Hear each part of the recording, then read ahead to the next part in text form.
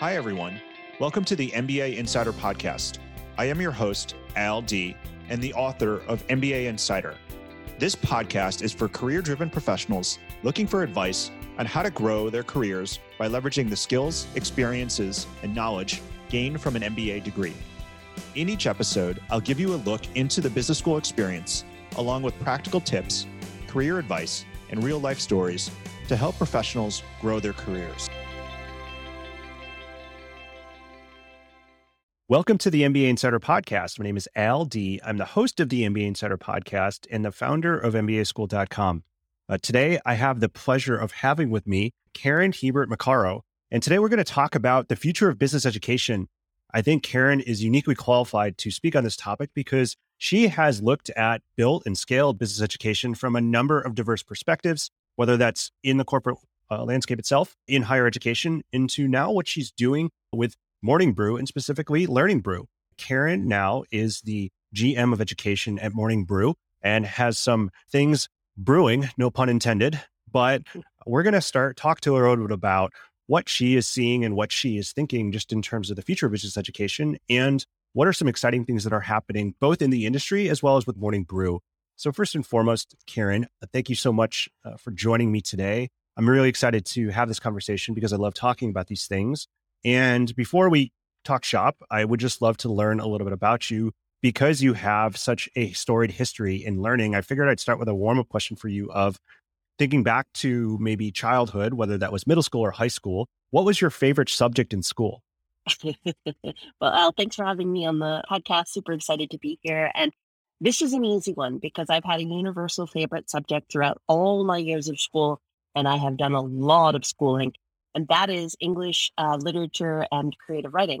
It started when I was quite young in middle school, when I became really interested in sort of different types of poetry and different types of historical novels and playwrights. And it went all the way through to my undergraduate degree, where I was an English and rhetoric major. And even to today, when I take courses just for fun or upskill or level up in any way, I often look for things that include creative writing components and other ways in which I can learn from reading and writing and digesting. So I was absolutely in the English camp.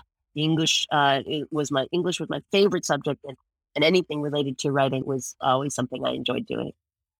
That's so great to see the through line throughout your journey, going back to your childhood, whether it was through school, then to college, and certainly what you do now. Thank you for sharing that. Okay, so as I teased out in the beginning, you have such a great perspective in general on business education because you've seen it from a couple different lenses. You worked in corporate, you worked in higher education, now you're at Morning Brew, and you've had a number of innovative roles at places like Babson College, which is one of the, in my opinion, one of the leading innovators and has been for a long time in business education, and certainly at O'Reilly Media. And I guess maybe just to start, I would love to know from you what you've learned about how people want to learn. I know it's a little bit of a meta question, but you've seen learners from a number of different perspectives. And I would love to know, just from your own perspective, how do people want to learn? How do people want to engage and grow within the realm of business education? Yeah, sure. It's a really, really interesting question because you're right. I have had the privilege, really, of working in a variety of different contexts. And yet the common theme throughout all of my different roles over the course of my career really has been helping individuals and organizations grow. And that is a learning process. And so one of the things that I have found is there is certain universality in what people want or how they want to engage with learning opportunities, with growth opportunities.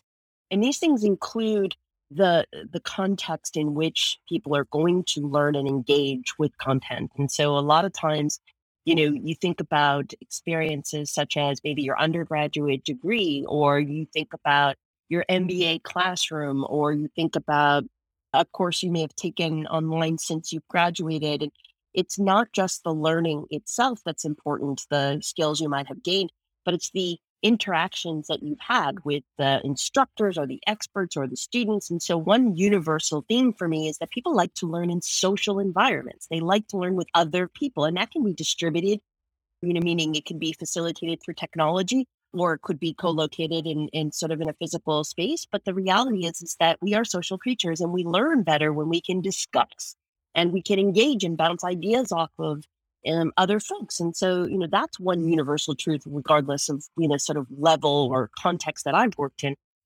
Another universal truth, I think, too, the way people want to learn has to do with relevance. We are becoming a society more and more, I think, especially in the United States, might be true across the world as well, where, the utility of learning is somewhat important. Right? And by the way, this is coming from a person who has done, an undergrad, a master's, and a PhD. I love learning for learning's sake. Like I'm an autodidact. I'll teach myself all sorts of things from serious topics like Greek literature to like how to yo-yo. I'll learn lots of things, but learning for learning's sake is sort of put in a different category.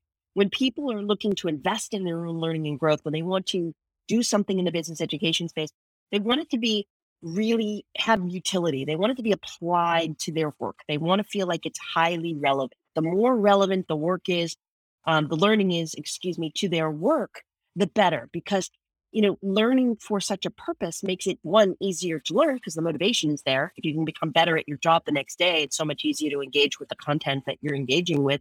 And also, too, because a lot of folks, when they're doing business education, are paying for this themselves, whether it's traditional education or, a non-traditional avenue, and they really want to feel like there was a return on investment. And so, over time, there's been this increasing, argument around return on investment for education. And I think that's continuing to be a drum that's getting beat around, the universality of what people are looking for, and utility is at least one component of that. So I would say learn in social environments and be highly relevant and applicable seem to be two things that are universal no matter where you go in the business education space anyway.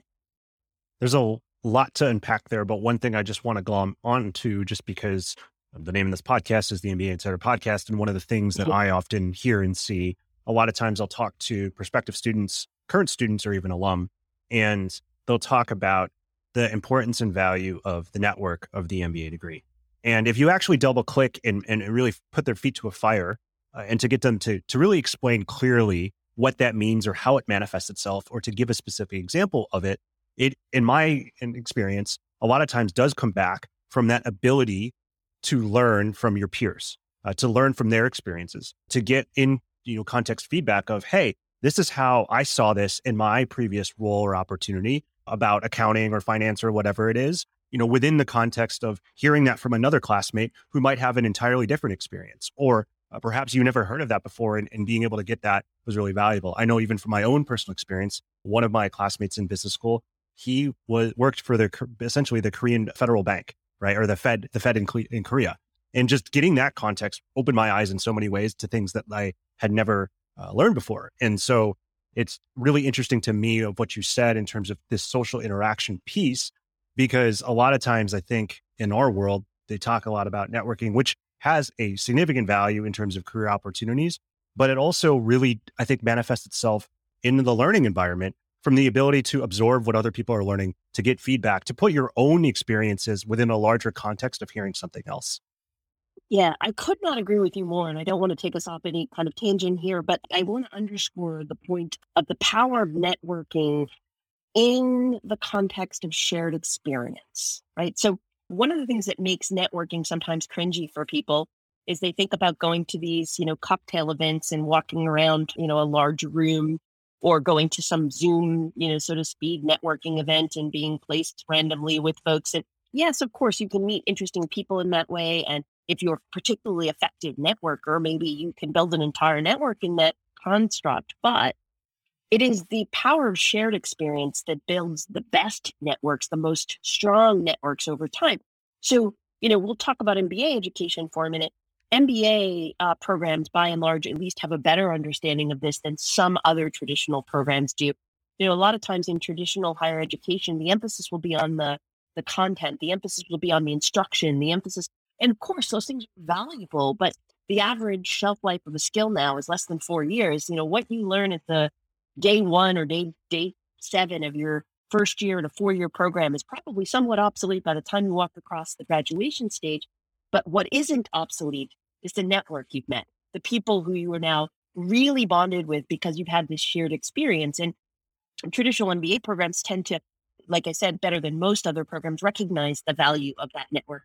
But even more so, there are opportunities for them to do so in a different way that I think would benefit people. Like the power of your alumni is the first thing, your friends, your network, your classmates, it's almost the first thing that comes out of any person's mouth when you ask them, hey, you did an MBA. How was it? They go, people I met were amazing. And then they might talk about a professor or class or something, but it's almost universally this notion of the network. Absolutely. Okay, so I want to dig in real quickly just because I know you spent some time there. So, as I mentioned earlier, in your past, you did some stints at Babson, both across the Mhm, MBA and the exec education program. As I hinted at mhm. earlier, in my opinion, they have been one of the leading innovators and pioneers when it comes to opportunities around business education. Would just be curious, what did you see or maybe learn from your leadership roles, either in developing or putting out new offerings or programs, or just in terms of coming up with new and creative ways to meet learners where they are through business education? Sure. First of all, I tend to agree with you. Babson is one of the more innovative places, one of the more, I think, highly applied and relevant institutions of business education out there. And I am undoubtedly biased, but I'm a big Babson fan. So for any of your listeners who are Babson grads, go Beavers. I did do two stints at Babson, as you say. I spent almost 12 or 13 years in the MBA programs as associate dean of the MBA program for a while earlier in my career. And then I returned back to Babson just a couple of years ago to lead executive education for a couple of years. Babson is one of those places that has figured out to a large extent the power of hyper relevant content, right? Especially in the spaces where they are the most well known. So, entrepreneurship being one of the spaces. And so, what I learned while I was there, and I'll just draw upon my time as the CEO of executive education, what I learned was the critical importance of articulating the outcomes of education, especially when you're dealing with, but not exclusively, when you're dealing with executive audiences or people who are past the time when they're likely to have, to have already gotten an MBA, because they are literally in the mid or senior levels of their organizations. They are leading their companies and in their teams every day. And, the high degree of relevance that the content has to be useful, that they need to feel like they are getting great expertise. They are getting, a really tremendous network from the engaged experience with Babson in the executive education space is really, I think, a big part of what I learned about building blocks in education. The other thing that I will say is, you need to have a sort of a product strategy.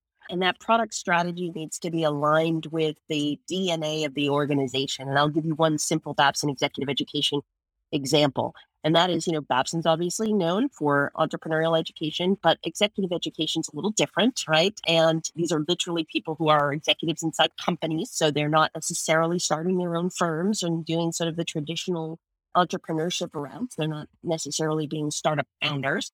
But when we were building new products, we looked at the fact that there are a variety of things that you can learn from entrepreneurial leadership concepts that are applicable whether you work at a multinational, hundreds of thousands of people kind of organization or you were starting up your own firm. And so we leaned into that. So our areas of practice while I was there, and I believe are still true today, 7 months later, it was innovation, entrepreneurial leadership, and then growth and scale, and then inclusive leadership. These are all things that were part of the DNA of Babson, but translated into a whole new context. Those people who were not going to be startup founders, for example, but instead were leaders inside of organizations today. I think those are great lessons and learnings from your time there. And it definitely gives a more holistic picture of Babson and what they're about.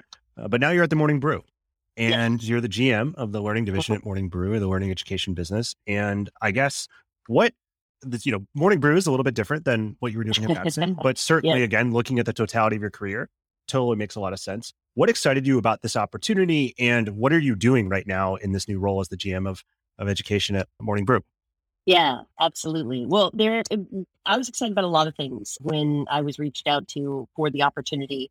And of course, this is the first time Morning Brew has hired for GM of education. This is a brand new division within the organization. And that was part of what excited me because it was very much a startup within a startup kind of environment. And the proverbial sheet of paper wasn't totally blank. They had launched Morning Brew Accelerator prior to my arrival, which is an 8-week online course that teaches communication, operation, and innovation. But the future of education for Morning Brew was very unwritten when I arrived. And I loved that. I loved and was highly attracted to the notion of being able to build something, to being able to sort of start from scratch with a company that has a great brand, that has a very dedicated following of 6 million subscribers across all of their various properties, their newsletters. And so for me coming in, it was a really great opportunity to try to take everything I've learned from corporate roles and education roles and my time in media elsewhere and bring it together into the creation of an ecosystem of educational and professional development products that would support the Morning Brew reader and extend the Morning Brew brand. And to me, that was almost an irresistible set of qualities. And then the last thing that really drove me in was the people. I was having conversation after conversation during the interview process. And, it was a group of highly energetic, very ambitious, bright people who had relatively low egos. And I thought, that's what it takes to do a startup. And so I want to be in a place where I can be a part of that. And so what am I doing to answer the second part of your question? So the Learning Brew team has been doing a few things since I arrived in August of 2021. The first thing is we tried to figure out how to fill up that sheet of paper, the proverbial one I was talking about a moment ago. What is our strategy? And we've essentially settled on a strategy for 2022. Remember, I arrived in late 2021. But for 2022, we decided that we wanted to grow the only product that we had in market at the time, the MBA, but we also wanted to augment that product with other complementary products in market. So we created the MBQ program, and Q stands for quantitative. It's the business of numbers and the numbers of business. And then we created MBL, which the L stands for leadership. And we created some of these shorter courses that are really deep dives into very specific areas like building an audience or personal finance, as a way of essentially creating a portfolio of offerings that was, well, frankly, an alternative to a traditional business education pathway. It would be pretty bold of me to say that it is comparable to a traditional MBA education because there's lots of things that traditional education does very well. But if you were to take MBA, MBL, MBQ, and a couple of our skill accelerators, you would learn about operations, innovation, communication, leadership, finance, and data. And we decided that those are the core, most important aspects of a traditional education, and we would deliver them in the Morning Brew way. And so have been hard at work building the complementary products. We launched MBQ just last week. And we are launching MBL in June to what we are confident will be a very strong cohort of leaders. So we are working on sort of redefining business education. We like to call it business education without the BS, and BS is a bit of wordplay for a variety of different things. You might think of it as business school, so sort of business education without the business school.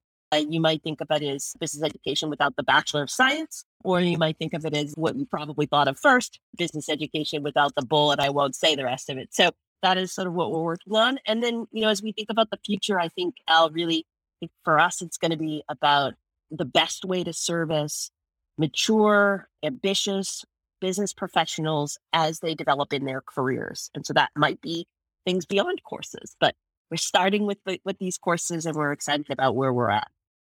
There's a lot to dig in on there. And I'm going to try to take a couple things one by one because there's so much I want to ask you about and to talk about. But I think a good frame for all of this, because I think it will make sense, is let's just start with a grounding again for the audience in terms of Morning Brew. So really quickly, and feel free to correct me where I misspeak here, but Morning Brew started as a newsletter in particular because at the time, there were not as many friendly newsletters out there that were describing what was happening in business and economics towards a college audience, which is why the original founders created this newsletter, which was a daily newsletter, which grew rapidly, originally just through organic growth and word of mouth, but eventually scaled over time and became eventually nested under the Insider brand, which, as many of you may know, they have properties like Business Insider and many others that are out there. And now, while in addition to having numerous subscribers to their original Morning Brew newsletter, they have a whole series of other industry and topic focused newsletters specific to an audience or a role. And I want to frame that up as a way to kind of think about how interesting it is that you've also decided to create a education business. And I bring this up because I would love for you to talk about a little bit more about, you had mentioned part of your product strategy was to augment the program that you created, as well as to come up with these new offerings around it. And I would just be curious to know, how did you come up with these new offerings? My hypothesis is that part of why you're able to come up with these is because you do have a very diverse audience base and are able to kind of glean into what they might be looking for. But I would just love to hear how all of that comes together. Yeah, you did such a great job explaining the history of Morning Brew, and I'm really fortunate to have come to the company at a point in time where they are expanding beyond the inbox, right? So you're right, there's 6 million subscribers across all the various newsletter properties that are Morning Brew. But the Morning Brew executive team has been thinking about ways in which it can expand beyond the inbox for some time now, right? So there's now events, and there's now commerce, and now there's education. And it was a natural extension to some extent to move into education because, as you say, Alex Lieberman and Austin Reef, the co-founders of Morning Brew, started the first newsletter in the dorm room at the University of Michigan when they were both students. And the whole idea was that this would be a really sort of quick, pithy, fun way to inform people about business, tech, and finance news of the day for those folks that weren't particularly keen on reading the Wall Street Journal cover to cover, or the New York Times, and then of course it grew very rapidly. And so yes, we are absolutely benefiting from the fact that we have a very large and very engaged audience who can tell us what it is that they're interested in and where they want to continue to develop themselves in their career. But education is an evolution of that information process, right? So first it started by informing and doing so succinctly. And then over time it has moved into, well, information is good, but what if you want to go deeper? What if you want to engage more? What if you want to have something more experiential? And that's what the impetus for education as part of Morning Brew as a multimedia company now is. And a second way that we try to decide about our courses and sort of what we think makes sense from a content or product strategy is that we also look to the place that our readers and others who are at certain points in their career are, and we try to anticipate their needs. So, it's one thing to ask your customer base what it is that they want. And there's that famous Henry Ford quote, right? That if he had asked what his customers want, they would have said a faster horse. We do want to know what the customers of Morning Brew want, but we also don't want to just give them a faster horse. We want to also try to anticipate what they don't even know they need yet based on career stage and have that ready for them when they get there. So it's a little bit of both. Absolutely. And thank you for breaking that down a little bit more. And part of the reason why I wanted to bring it to light is because if you are not following as closely as maybe you and I are about the business education space, you might be wondering to yourself, why would a newsletter get into the business education business? But I think what it speaks to, and I would be curious to just get your thoughts on this, as we think about just how people want to learn and grow, part of what they're looking for are the most in demand or knowledgeable experts that are out there who have the expertise, the experiences, the knowledge about what it is that they're looking for expertise, experiences, and knowledge on. And for a long time, I think, and still we consider higher education or educational institutions to be a bastion of that. And I still think that will continue. That said, in this new world, expertise can sometimes come from other places. And between the combination of the people that you have working at Morning Brew, or the experts that you bring in, as well as the insight that you have on these individuals who I presume many of which probably would be curious anyway about thinking about other forms of education, there seems to be a ripe opportunity to be able to provide something, particularly because you can be so engaged with anticipating what people are curious about or what they're wanting, as well as actually having some data between learning what they're opening, learning what they're clicking on, learning what they're engaging with from a content perspective. Completely. And actually, one of the things that we differentiate ourselves on at Learning Brew is the fact that our instructors are all expert operators. And Mhm. one of the powers of being a part of Morning Brew as a larger entity is that Morning Brew is a established organization that has been reporting on and discussing and sharing all the news that breaks in business and technology and finance and all the different sort of elements of HR and all the things that are part of what we consider part of our sort of domains. And therefore, we know a lot of the people who are leading the way in all those areas. Some of the best business minds, some of the more, impressive operators across various industries. And they know Morning Brew. And so, Learning Brew as a subset of Morning Brew has really benefited from being part of a larger established media company with such a wide reach because we have a ton of connections and network within our own organization that allows us to tap those folks for expertise, for insight, for the master classes that occur in all of our programs. And these are content creators by and large. These are experts and they're deeply knowledgeable individuals, but most of them are not, sort of college professors. And there's nothing wrong with college professors. I've been a college professor, but our programs are taught by people who are actively leading inside organizations today and not by professors. And so it's a differentiating point.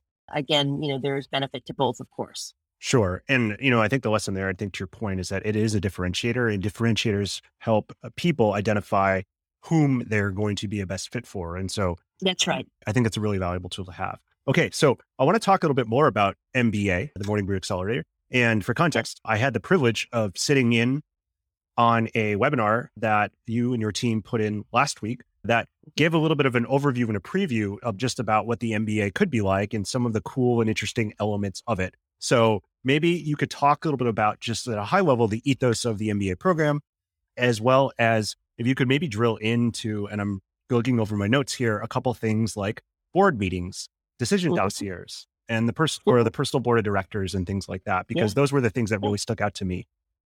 Sure. And these are elements, we call them pillars of our programs, and they aren't just MBA. So they're incorporated into most of our programs, and they're really important. But MBA is essentially our business acumen course, our basic business acumen course. It's 8 weeks. It's delivered virtually, but it's cohort based. So you start with a cohort of fellow students at week 1, and you stay with those folks all the way through to week 8. There are certain parts of the program that are sort of when you decide, like we write our own textbook, we call it Foundations, and it is what supports every unit in our programs. And it's written in the Morning Brew tone. So if you like our newsletters and you sort of like the pithy, funny, digestible kinds of tone and wording, we use that in our content. So we take sometimes even dry business topics and we try to insert a little bit of fun in them.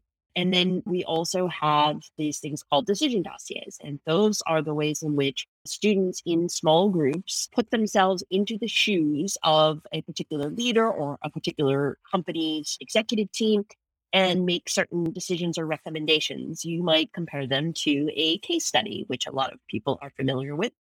The difference between our decision dossiers and the case studies that you might be familiar with from your more traditional educational programs is that we are focused on hyper current content. So we do a revision process on our case studies. We write about things that are literally happening right now. So a good example of that is we had a study on Netflix. You were at the event, and so you may have gotten a peek at some of the mini version of that case study. We rewrote that case study when Netflix introduced gaming. And so between the first time they did the first cohort that did Netflix and the second cohort that did Netflix, it was shifted already because we wanted them to take into consideration the change in the Netflix strategy that was the incorporation of games. And so we keep hypercurrent. They're a lot shorter than a traditional case study. They are really powerful experiences that are submitted in teams to Morning Brew's team. And we then fan them out to experts in the field that the case study was on. And those experts provide video feedback on the submissions. So that's the decision dossier process. But we also have another group that runs through the entire program, and that is the personal board of directors. And that is a different group from your decision dossier group. And that group is focused on career challenges. So there's a series of meetings over the course of the 8-week program, and there are some prompts for each of those meetings. But this group of students get together and they talk about what they're learning and how it is that it applies to their jobs, or what challenges they're facing in their jobs, and what they could learn from each other or the content that'll actually help them, sort of master those challenges or address those problems. And so that's the personal board of directors. And then the last big pillar of our program are what we call the extracurricular sessions. These are the master classes that we bring in people like Kat Cole and Noam Bardeen. Kat Cole's the COO of Athletic Greens, for people in your audience who don't know. Noam Bardeen is the former CEO of Wings.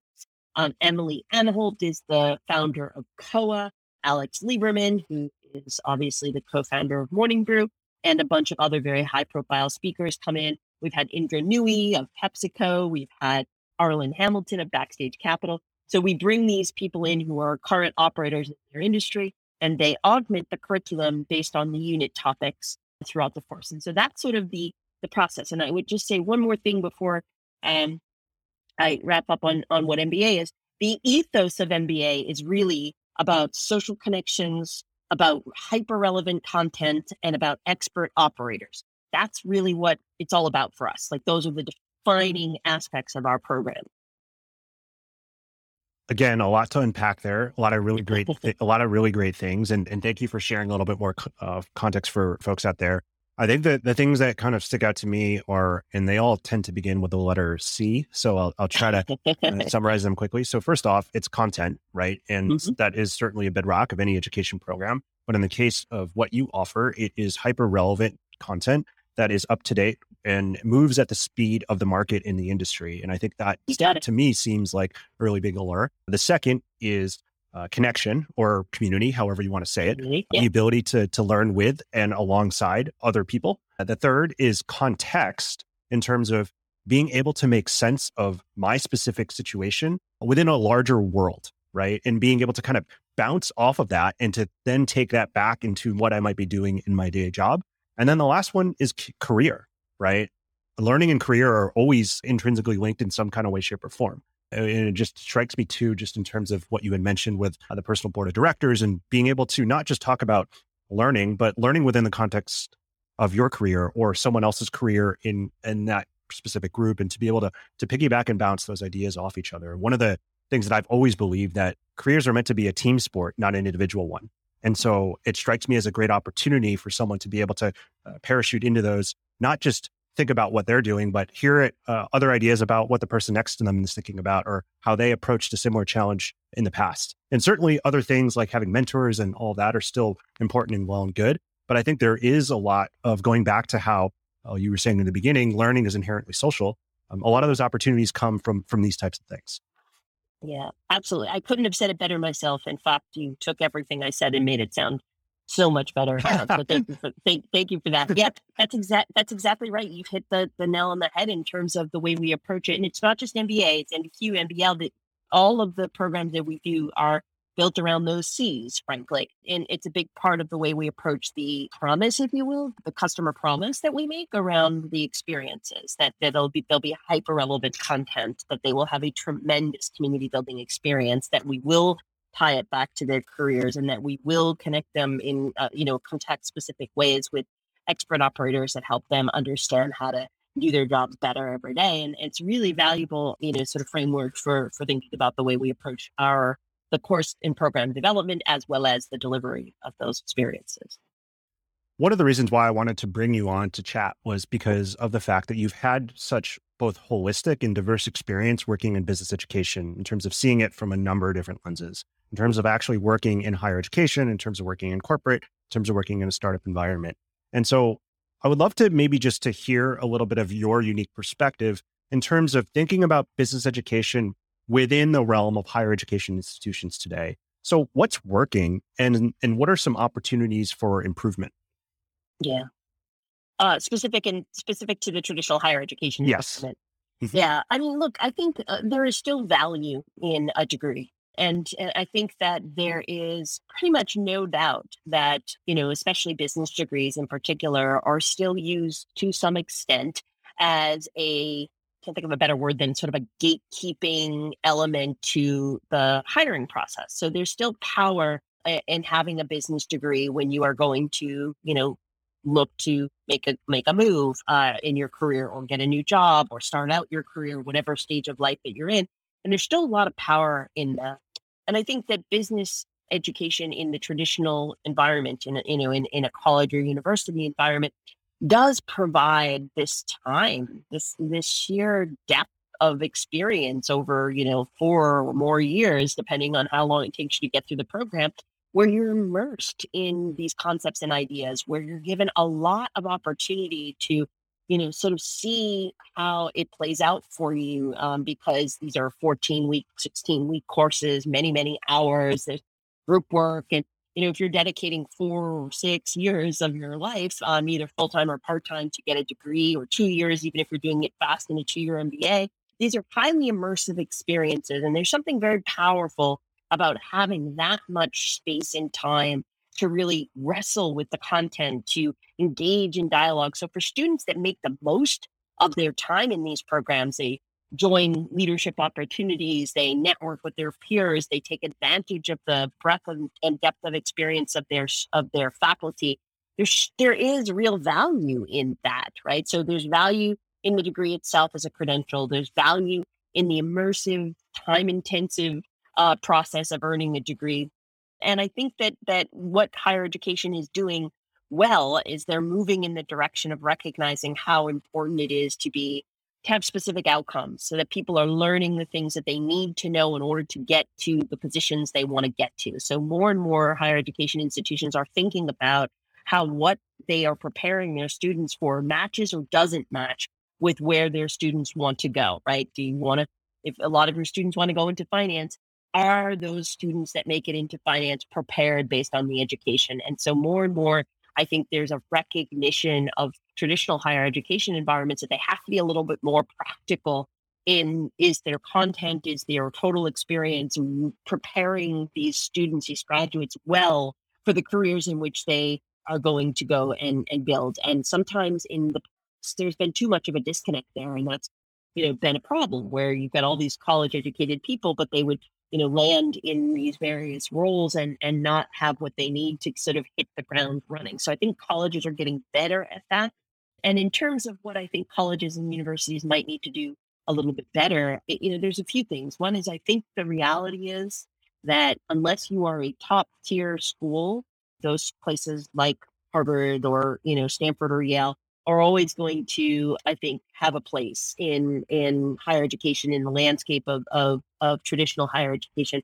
But if you are, sort of not one of those schools, if you are on a different school, let's take Babson, for example, since I'm so familiar with it. Babson, not an Ivy League school, but it is a school with a very clear and specific mission, right? It develops entrepreneurial leaders. And I think if you are in the non-Ivy Leagues, non-Seven Sisters, non-elite schools, the more you can focus in on the value proposition you're bringing to your students, the more you can focus on, I am a school for entrepreneurship. I am the best school for, some other specialty, some area that you want to focus in. I think the more clearly you're going to be able to articulate to prospective students why they should come to your institution. So I think essentially higher education marketing has to define the product a little bit better for most schools, right? Because the ROI is always going to be a question if you go below the,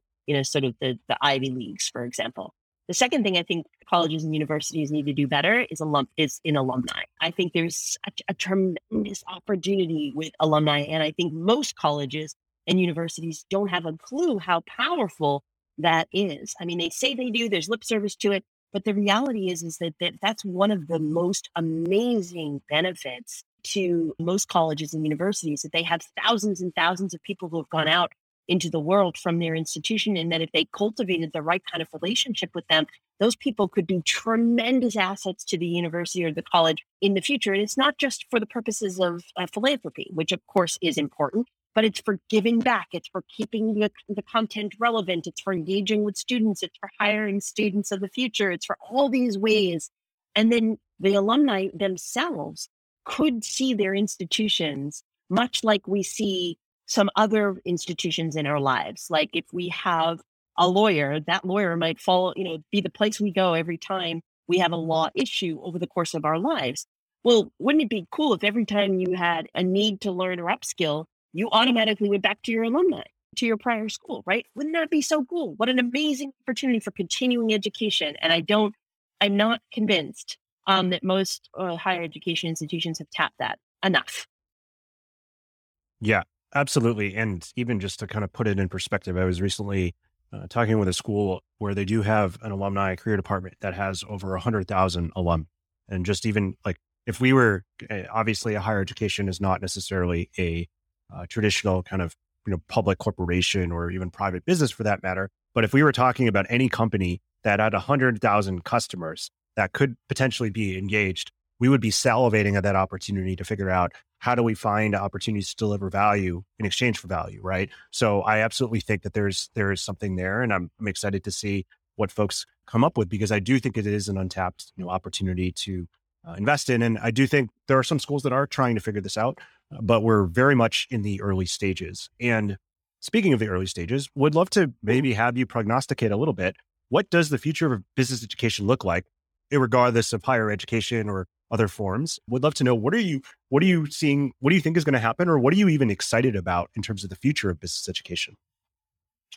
Well, for one, I think it's getting more competitive. And I don't think today that, let's say, my work at Learning Brew, I don't think today I'm competing with folks that, I'm not competing with Babson or Harvard, or those aren't my direct competitors today. But it doesn't mean that they increasingly won't be for some segment of the population over time. And so what I'm really actually quite excited about is I think business education is going to be democratized a little bit over the course of the next several years. There's going to be an increasing recognition of the fact that there's not just one way to get the skills and experiences that you need to go to work in a company. And I think that that's both a good and a bad thing. It's a good thing in the sense that competition is almost always good. You get faster, better, cheaper products, so that people can get more value for less time, less money in a highly competitive space. But I also think it can be bad if there isn't enough education, I guess is a better word, for the consumer to understand what it is that they really want and what it is that they'll really get. Right. So if you really want to have the power of a degree behind you, then you should not be a Learning Brew student. But if you, for whatever reason, don't need a degree, but you're really looking for, the best value for your money and your time to upskill in a certain core area, then Learning Brew or some other alternative education provider like it would be a really good choice in many ways. And so I think, more choice is good, but more choice means that the consumer has to be more educated about what they want and what they hope to get out of an experience. And I think that's part of what's going to continue to evolve the marketplace of business education.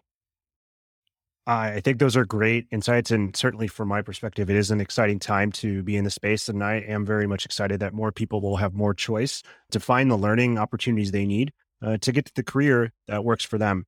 Karen Ebert-Macaro, thank you so much for joining me today, for sharing a little bit about your past experiences and all of the interesting and exciting work that you're up to as the GM of education at Morning Brew. If people want to learn more about what you're up to or learn more about Morning Brew or MBA or any of the other offerings, where can they go or where can they find that information?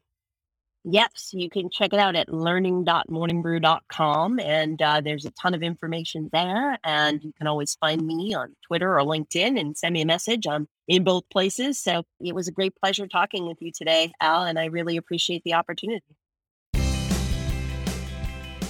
Hi, everyone. Al D here, and thank you so much for listening to the MBA Insider Podcast. If you liked what you heard, make sure to head over to Apple Podcasts and to write a review. It will only take 15 seconds. I'd also love to hear what you've been listening to on the podcast and any suggestions you have for how we can improve. Find me on LinkedIn or head over to mbaschooled.com/podcast.